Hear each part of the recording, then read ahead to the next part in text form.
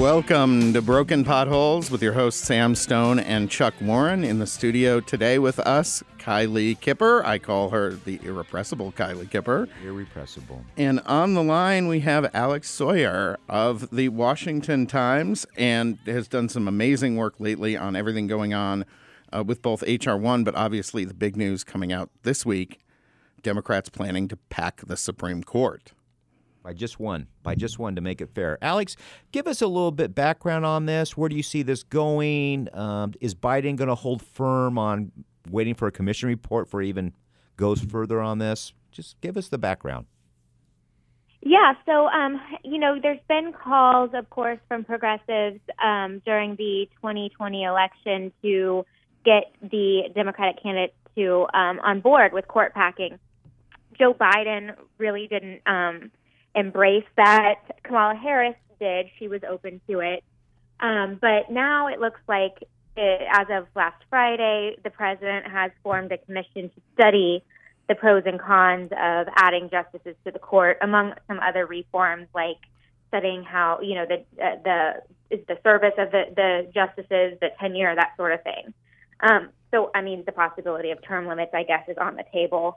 And then, of course, this week, it looks like the progressive lawmakers are not wanting to wait for that commission report, and they've gone ahead and introduced legislation to add 4 seats to the court, so there would be 13 justices.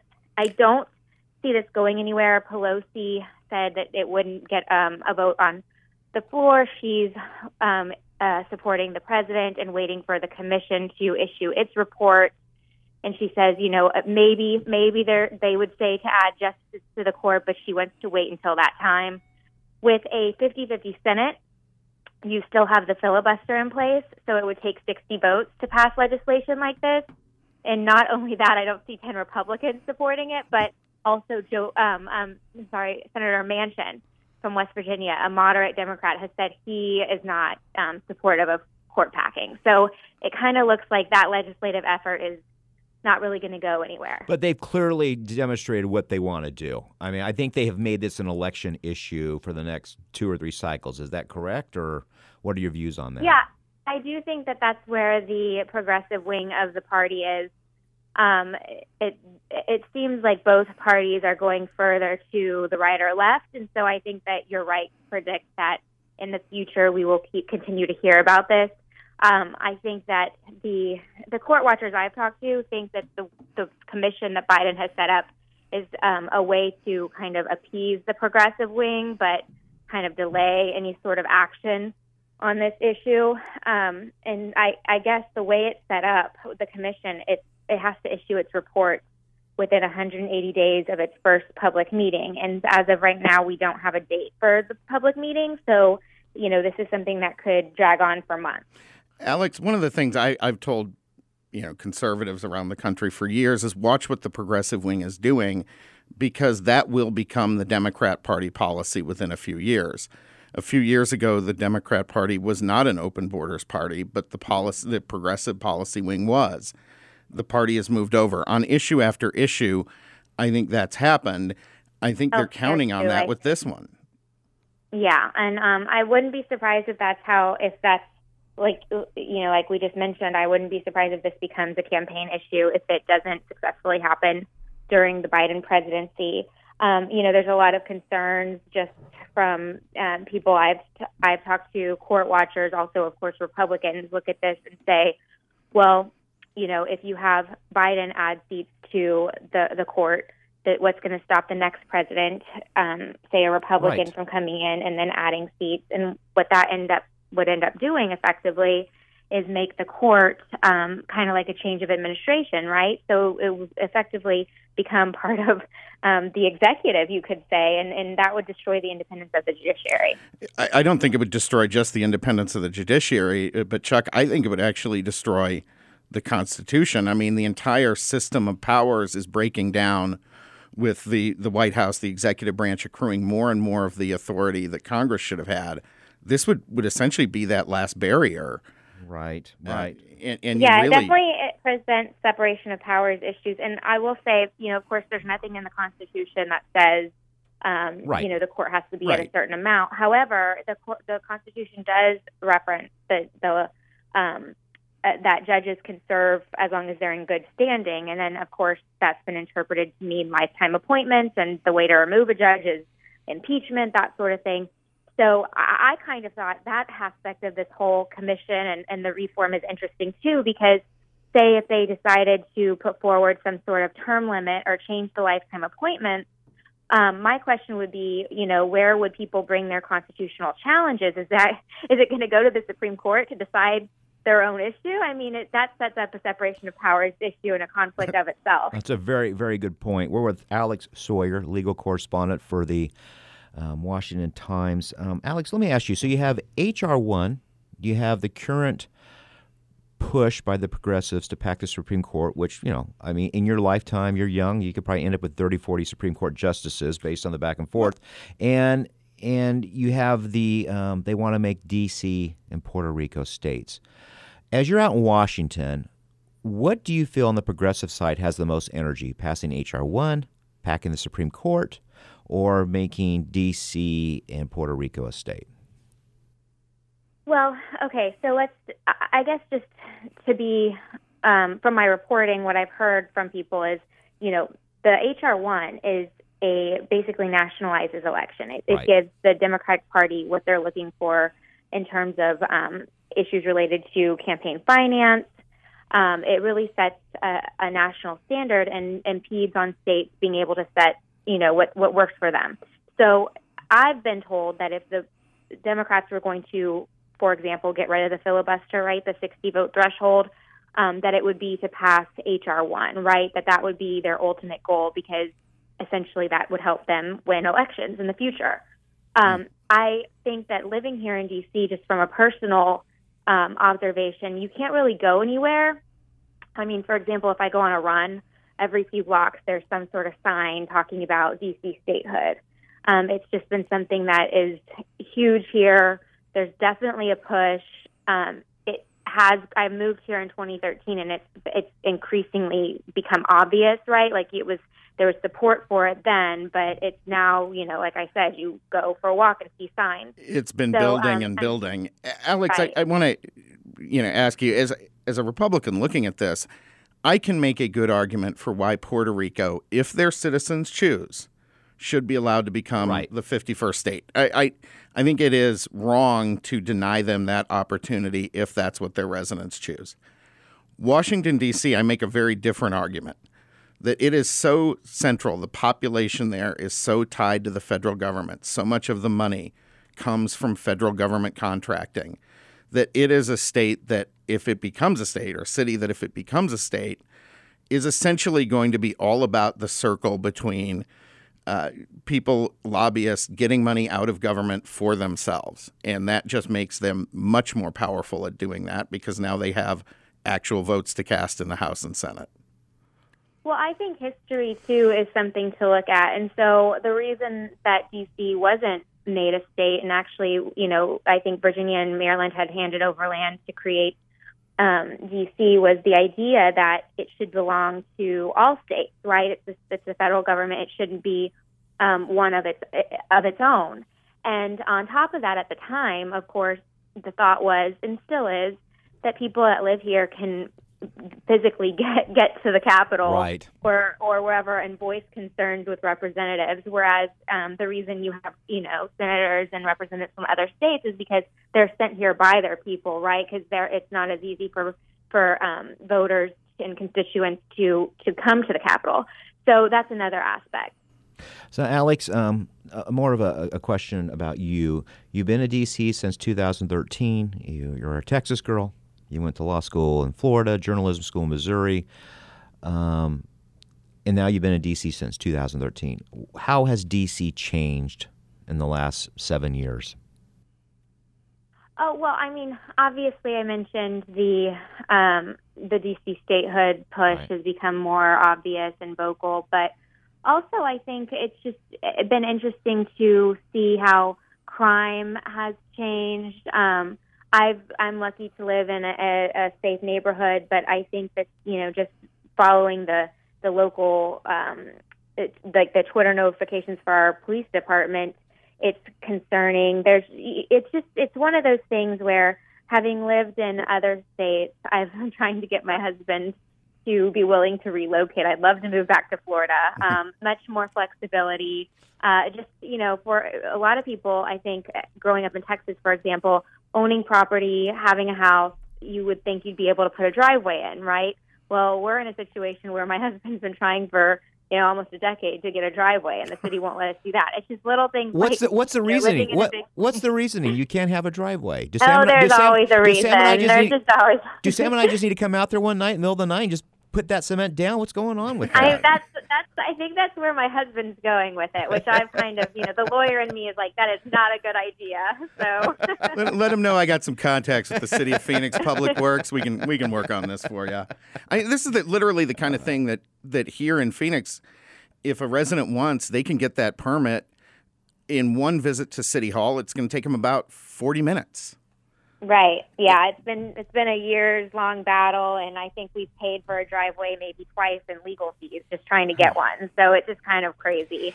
But that's part of living in a city like this. Right. I think a lot of people who grew up in this area don't realize how it's just a much easier life not living in a place that's so condensed or so regulated like this. To the point where it's you can't do something with your own property. I think you're making a great point, Alex, because my folks live back in New York, and I go back and visit them a few times a year. And every time I go there, I realize the population of New York are the frog in the boiling water.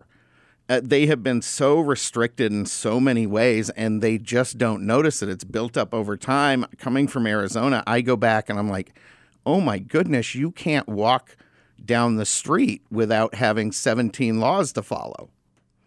Yeah, it's pretty wild. And not just, it's also just the idea of looking for parking is budgeted into your daily time, right? If you can't just run to the grocery store, run to the post office. One of my first impressions when I moved here, it was I wanted to go to the gym. I had 45 minutes, and I spent that whole time looking for parking. So I was like, well, I didn't get my workout in because I couldn't find a parking spot. Amazing. Every time I talk to someone from D.C., New York, I get more and more thankful that I live in Arizona. This is why Peloton's worth $1 billion. Absolutely. They'll work 45 minutes for parking. Alex, thank you so much. I will say. Thank you. Y'all have a good one. Thank you. Bye-bye. Broken Potholes, coming right back.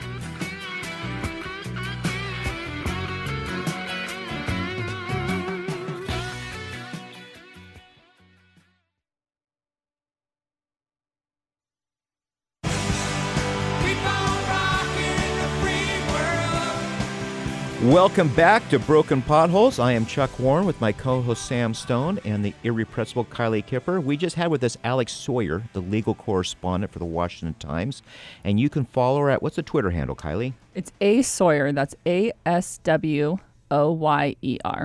Take the time. She's a wonderful reporter. We hope to have her back on. We talked about H.R. 1 with her and the current scheme by progressives to pack the court, which seems like it never has an ending to that if you start doing that. We now have on the line with us Representative Debbie Lesko from CD8 in Arizona. Congresswoman, welcome to Broken Potholes. Thank you for having me. Hope you're doing well. Hope your listeners are doing great. Well, we hope they are too. So how's the mood in D.C. right now before we get talking about immigration and other fun things? What's it like going back there right now? Are people just like in the a district demilitarized zone? Yeah, what's going on out there? Well, I suppose it depends on if you're a Republican or Democrat. I'm a Republican, so it's kind of depressing being in the minority, I'll tell you that. Nancy Pelosi and the Democrats are in charge. All of the committee chairmen are Democrats, so usually Republican bills go in the trash bin, I think, and don't get heard. So, I'm looking forward to 2022 when Republicans take back the majority in the House, and then maybe we can get some stuff done. Congresswoman, does Nancy Pelosi and Democrat leadership even try to pretend or give lip service to listen to anything you guys say or try to bring you in on anything, or is it just a hammer? That's just a press talking point, isn't it? Yeah. Well, unlike what President Biden and some of the top Democrats say that they want to work with Republicans on bills. The opposite is true. I mean, they say that, but in real life, it's not true, because you can see that just by their pushing through bills without even going through committee hearings now. I mean, they're not even going through, like let's say they're doing a gun control bill, H.R. 8. It's not even going through Judiciary Committee. It's just going to the floor for a vote, right? So they're just pushing these things through. There's no chance to even talk or debate or anything in committee. Just go to the floor for a vote. And then they do these push through these major policies and trillions of dollar bills through reconciliation bills. Well, reconciliation bills are designed to be partisan, meaning you don't need to involve Republicans, Right. and they don't ask Republicans for input either. They're just pushing it all through. The ruling every of single liberal bill you can think of. Congresswoman, I was really stunned actually by the ruling of the parliamentarian there, allowing them to do that on a range of bills that had never been allowed to be moved forward through reconciliation in the past. Well, it's what I have seen, unfortunately, is that the Democrats have the majority in the House. It's split 50-50 in the Senate, but then, of course, Kamala Harris can come in and do the tiebreaker, so they have the chairmanships of the Democrat chairmanships in the Senate. And so if they can do it, they're going to do it. And if they have to change a rule, they're going to change a rule. And if they have to change a law to do it, they're going to change a law to do it. And so everything that they're pushing from the very radical left that most of America and most of Arizona would think is not common sense, they're pushing it through, and they don't care if they're going to get Republican buy-in or not. Now, the good thing is that it is so close. Republicans won a bunch of seats in the last election in the U.S. House of Representatives. So right now, at this very moment, the Democrats can only afford to lose 2 Democrat votes. I mean, they can't lose any more than that, is what I'm trying to say. And so we stopped them from booting out Marionette Miller Meeks, who is the Republican that won in Iowa. They were trying to boot her out. But 8 Democrats told Pelosi no, that they weren't going to do it. And that's the only reason that Democrat God bless dropped them. it. God bless them, because she was definitely Yes. going to use the heavy hand. I mean, when they interviewed her about it, she acted like she was completely just chagrined that they would even question her authority on this issue. And it's remarkable after what they went through this past election. It's stunning sometimes what they do. So we are on a border state here, which 90% of Arizonans know and probably 10% don't, which is sad but probably true. You've put together an immigration package bill that you feel would help solve the crisis. And it's a crisis down there because these are real people trying to come to our country, right? I mean, there's a lot of moms and kids and things. And I think sometimes for those of us who want legal immigration versus illegal, they view us as cruel people. And it's further from the truth. We understand that these are all, our fellow brothers and sisters in the world in a lot of ways. Sometimes preventing people from putting Right. themselves in a bad situation is being compassionate. So we are like you to talk a little bit about your bill. We're going to have a break here in a bit and then come back to it as well. But we want to give you this time to talk about your bill and how you think that will make the situation on the border better and our immigration system better. Yeah, what President Biden and the Democrats are doing now is actually hurting not only U.S. citizens, but also these immigrants, because it's incentivizing them to travel thousands of miles at the hands of cartels. I mean, these women and girls are getting raped. I mean, you see it. There's little kids, for goodness sakes, that are coming here on their own. I mean, it's horrendous, and it's all at the feet of President Biden. It's crazy. So my bill would help the situation. And basically what it does is a few things. But the first thing it does is raise the credible fear standard. So right now, all these people are coming here. They're being instructed by the cartels to turn themselves into the Border Patrol and claim asylum. And the standard right now, the bar is so low that they let them in. Then they tell them, okay, show back up to court. Well, the courts are totally backlogged, so it could be a year and a half, a few years from now. They don't show up to court. Why? wow, what a surprise. And then they're here in our country. So let's raise the standard at the beginning so that, not all these frivolous asylum claims are coming forward, because we found out that the few people that actually do show up to court, most of them aren't granted asylum because their reasons for asylum aren't the merited reasons, like they're suffering persecution in their country or something like that. They just wanted to come here for a job. Well, that's not a rational reason for asylum. Chuck, you actually sent me earlier today an article from Salt Lake about a woman who had spent 3 years in a church there, had come here on an asylum claim. And the reason for her asylum was, she said, her boyfriend was abusive. That's a terrible situation. You don't want to see anybody in that situation. But there are plenty of abusive boyfriends here in the United States. I mean, what are you fleeing and what are you fleeing to? That is not a credible claim for asylum. As compassionate, as heartrending as it may be, that's not a reason for asylum. Right. And these claims are ridiculous. Yeah, there's many of these claims that are very frivolous. So that's another thing my bill does. It says if the Customs and Border Protection and DHS determine that their frivolous claims are made by the immigrants, then they can't reapply again for asylum the next time around. The other thing it does is it basically reinstates the Mexico policy. Well, we're going to take a quick break, Congresswoman Lesko, and we will be right back. This is Broken Potholes with Sam Stone, Chuck Warren. You can find us at brokenpotholes.vote, and you can also find this interview on Spotify and Apple. We'll be back.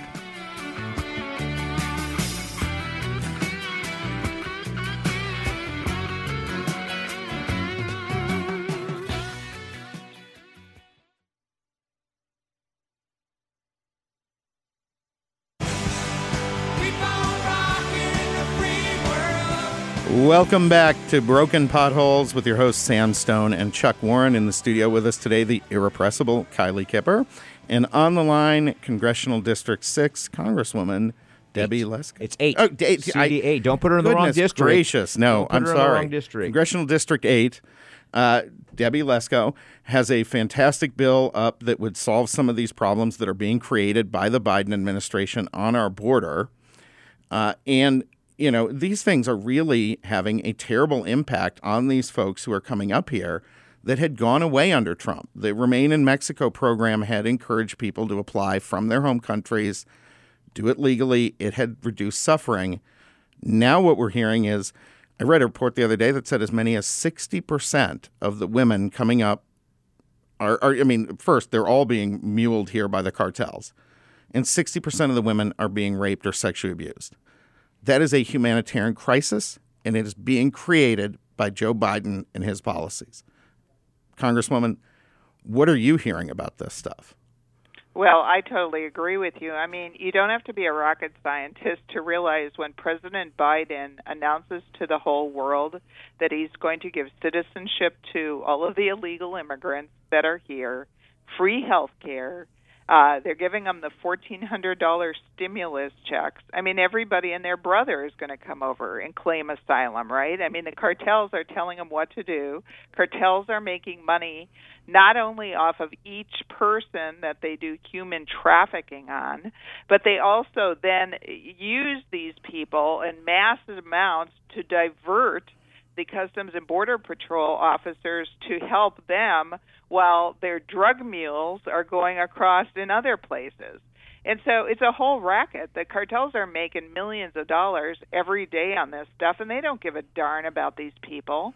And so Biden is causing this problem. I mean, seriously, these people were not coming here. It was slowing down under the Trump administration because Trump knew that they were gaming the system. It was incredible. He actually solved the problem that no one else had solved. Exactly. And then they threw it away.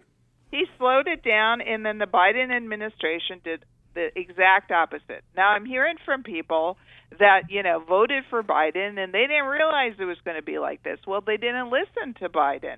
I mean, elections have consequences, and so even if somebody doesn't like the other candidate, in this case they didn't like President Trump personally for tweets and that type of thing, there's only one other alternative. And that other alternative, look what's happening now. Our border is a disaster, not only for U.S. citizens and legal residents. Drug trafficking is going up. But these poor immigrants, how about these poor kids? I feel bad for them. They're all like laying on top of each other with these, aluminum foil blankets, and they have COVID. Several of my Congress members told me that on their plane flight to Washington, D.C., when they connected, there were illegal immigrants on their plane being paid for with taxpayer dollars with these big envelopes that read, their itinerary on there. He asked them in Spanish, do you have an ID? They don't have an ID. They didn't need a negative COVID test to get on the plane. He said one of them had a big 32-ounce Slurpee on the plane. Now, where the heck do you get a 32-ounce Slurpee in the airport? I'm not allowed to get a 32-ounce Slurpee in the airport. All you can do is buy those bottled waters and stuff, right? So that does sound good. American citizens have to follow the laws, but what is going on here in our country? This is outrageous. This is insane because Arizona and Governor Ducey have spent the last year being beat to death over COVID. Right now, the positivity rate on COVID tests in our state is about 1.5–2%.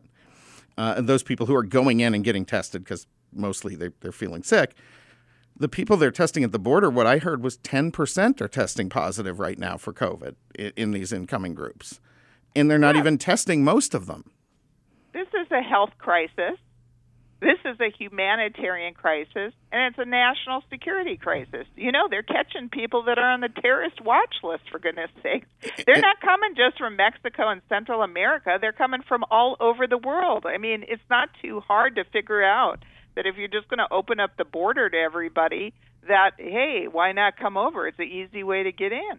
Well, sure, and almost anybody's going to take that offer. I mean, that is the point. No one wants to be honest about this, but everybody most people would take that offer. I mean, you want to go to the land of opportunity, you're going to take that offer.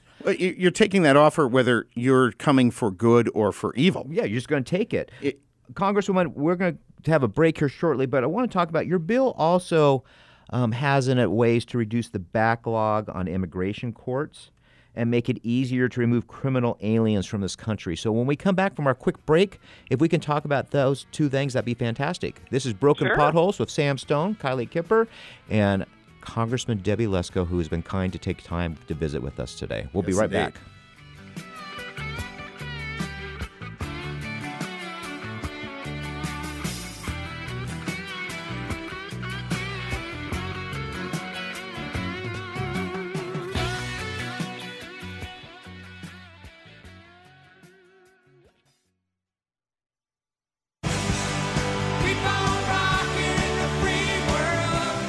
Welcome back to Broken Potholes. I am Chuck Warren with Sam Stone and Kylie Kipper. Today we have from Congressional District 8 in Arizona, Congresswoman Debbie Lesko, and we are talking about immigration.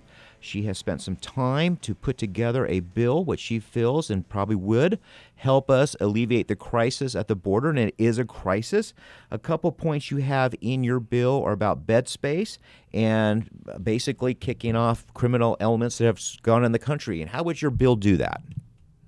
Well, my bill has 6 different factions. The first one we already talked about, raise the credible fear standards so all these asylum seekers don't get in our country and then get booted out by the courts because they don't reach the standard. The second one actually allows the Secretary of Homeland Security to designate a safe third country as a place where the asylum seekers can wait while they're waiting for their court date. The third thing it does is it actually gives more resources to ICE and custom enforcement so that they actually have more bed space to detain people instead of letting them out into our country all over the place. Another thing it does is add more immigration court judges because there's a huge backlog now, and all these people are out in our country for years, don't show back up to court. And then another thing it does is it detains dangerous illegal immigrants. Believe it or not, there's a loophole in the law. So even if somebody's a criminal, we can't detain them. And all of these factions, I actually got from Department of Homeland Security. I asked them, well, it was under the Trump administration, what legislation do you need to help solve the border crisis? And these were the 6 things they told me were the most important things. So I put them all in one bill. How many more immigration judges do you think we need? Do they know? Yeah, it's hard to know, but I added in my bill another 100 immigration judges. I don't know if that's enough or not, but at the time, under the Trump administration, they gave me that number. And that would probably allow those judges, each one, to see another 10 to a dozen cases a day? Is that what it would be, probably, or do we know? I do not know the answer. I just know that I went right to the source, the people on the ground, and said, okay, what do you need? What legislation do you need in order to help solve the border crisis? They gave me 6 items that they thought were the highest priority items to solve the border crisis. And this was, of course, when Trump was still, the president. And they gave me these. I put them in a bill. I introduced them last year and then again this year, and they were both assigned to Judiciary Committee both times.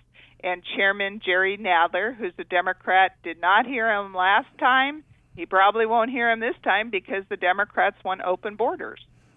You know, one of the most important lessons in this that I've been watching these last few years is while Democrats have the press that will echo any message, the truth is people need to be listening very carefully to what they're saying, because what they're saying is what they're going to do, no matter how radical and crazy it is, and no matter how much the press covers up for it. And we're seeing the impact of that on the border. We're seeing it with H.R. 1. We're seeing it in the way they operate in the House and Senate. It is a very, very dictatorial party. And if you're someone like Congresswoman Lesko, you're put in a very difficult position to forward your ideas, no matter how good they are. Yeah, elections have consequences, and I think it's important that you and everyone else educate the public how it works. Most people do not know that if there's more Democrats elected in the U.S. House of Representatives and Senate than Republicans, that the top person is a Democrat. All the chairmen of all the committees are Democrats. They set the agenda. They don't let any conservative bills through. Your ideas aren't even heard. They're not usually heard at all, unless it's something really, that you can agree on, which is great if you can agree on it. But these liberal bills, we don't agree on at all. Now, the other thing that people need to realize, I always hear people saying, well, I want to vote for I'm an independent thinker. I just want to vote for the person, not the party. But the thing is, it all comes down to math over here.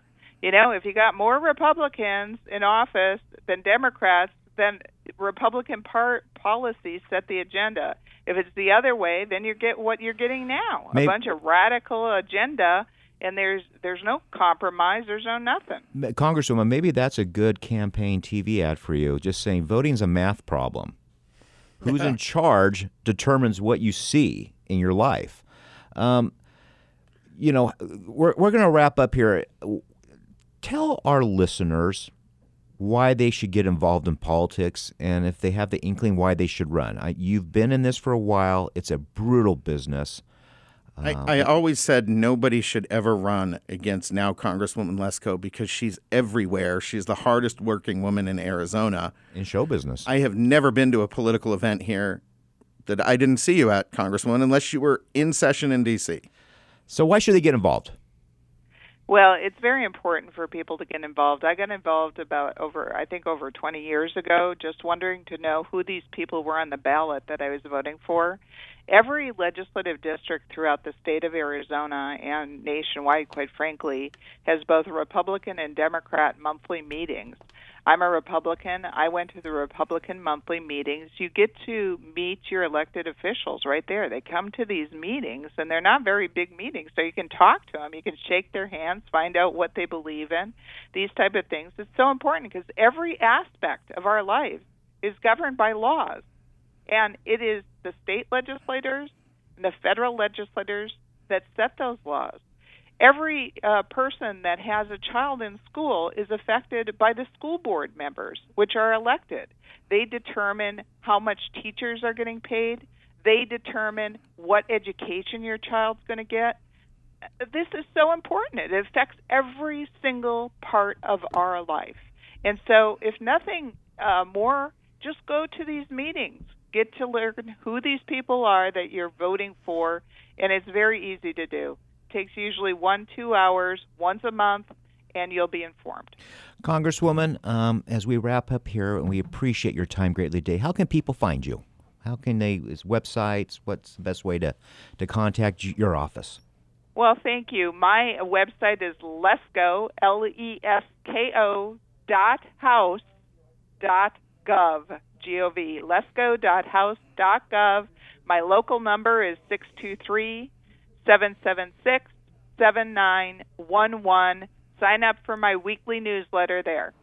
And dear friends, if you're listening to this, either write something constructive or nice, or don't bother contacting her.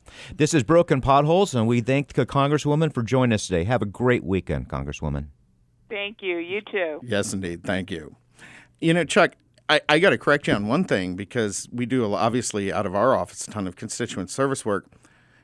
Folks, if you got a problem, contact Debbie Lesko's office, because her office is fantastic about constituent services. They're responsive.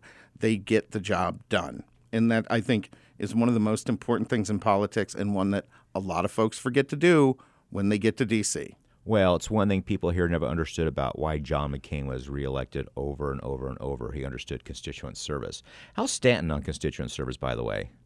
Does he have a constituent service office? I'm not. I don't know. That's why I'm asking you. No, well, see, that's the problem, is because by all appearances, he does not actually engage in constituent services. Now, he didn't do this at the city of Phoenix either, unless you were one of his friends. He's terrible at it. Mark Kelly, terrible at it. Kirsten Sinema is fantastic at it, which is why she scares me. She is the toughest Democrat in the state of Arizona, because she actually cares.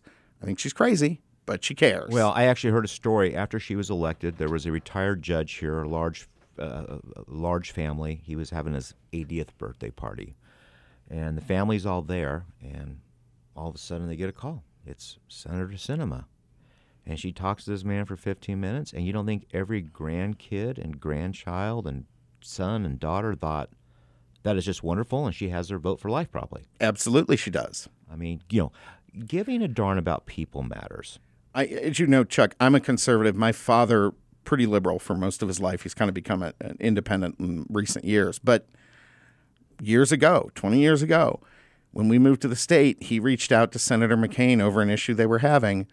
The senator's office knocked it out in about a week, and he went on to vote for him in every single election he had. It matters. This is a guy who was one of the leaders of the California Democratic Party. I mean, this is the effect it has. So today we're going to let Sam do the sunshine moment. He has some good news about the Phoenix police. Police officers, they have a very difficult job, and they often get a lot of criticism, as we've seen this past week, with some police officers just doing dumb things, Yep. But super majority of them are doing the right thing. It's a dangerous job. And we have some good news what the Phoenix police have done this week. Yeah, absolutely. So we had a fantastic bust happen here in our own Mountain View neighborhood precinct, which is, Arcadia area in Phoenix. Our neighborhood enforcement team, NET team, which is what we call our drug teams, they located and pulled off a bust where they seized 50,000 fentanyl pills, 25 pounds of methamphetamine, a half pound of cocaine. I have to assume that was for the people transporting the rest of it to keep them awake the whole time, and about $71,000 in cash. And, this actually touches on what we were just talking about with Senator Lesko. Everything except the cash that they seized originated in Mexico. Right. Or came through Mexico. It might not have been made there, but it was transported by the cartels across the border here in southern Arizona, the number one smuggling routes in the entire country. When you talk about border issues, if you are not here and you're not aware of what goes on, and I've been down to the border in the Douglas area and throughout, eastern Arizona, where those ranchers have to Frankly, they can't walk outside at night. They can't leave their house at night. If they come home, they have to be, they really have to be careful going from their vehicle to their house because there are armed smugglers who, if they're seen, will shoot to kill. And, another guy who fills a cooler with water and snacks and all these things, which they come and eat and drink on their way north. And that's how he basically bribes them off to leave him alone. These are the everyday people that are being impacted by this crisis and by our failure to address the border and immigration in a way that actually makes sense. Well, the Congresswoman made a great point about getting involved, right? Yes. And you and I have talked about, and Kylie as well, about a poll recently we came across that 80% of voters just really don't follow politics. They just show up and vote. And last night, Kylie and I had an opportunity to go to a legislative district meeting for the Republican Party outside Maricopa County. I'm telling you, if I brought one of those 80% there, that would have been their last meeting.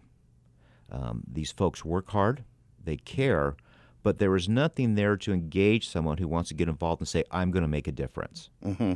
And our party has to start being more receptive to the concept that they're not only there to take care of business or talk about whatever little issue they have. They're there to build the party, which means they need to bring new people in, which means we need a bunch of people who are 20, 30, 40 in there, and not a bunch of people 60 and over who are complaining about issues that are off topic. Well, Chuck, I've gone to a lot of these meetings over the years, and the takeaway,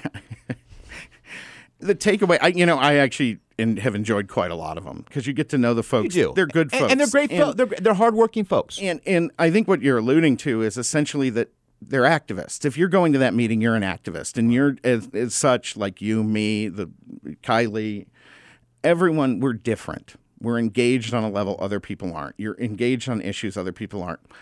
And the Democrats do a much better job of siloing their efforts.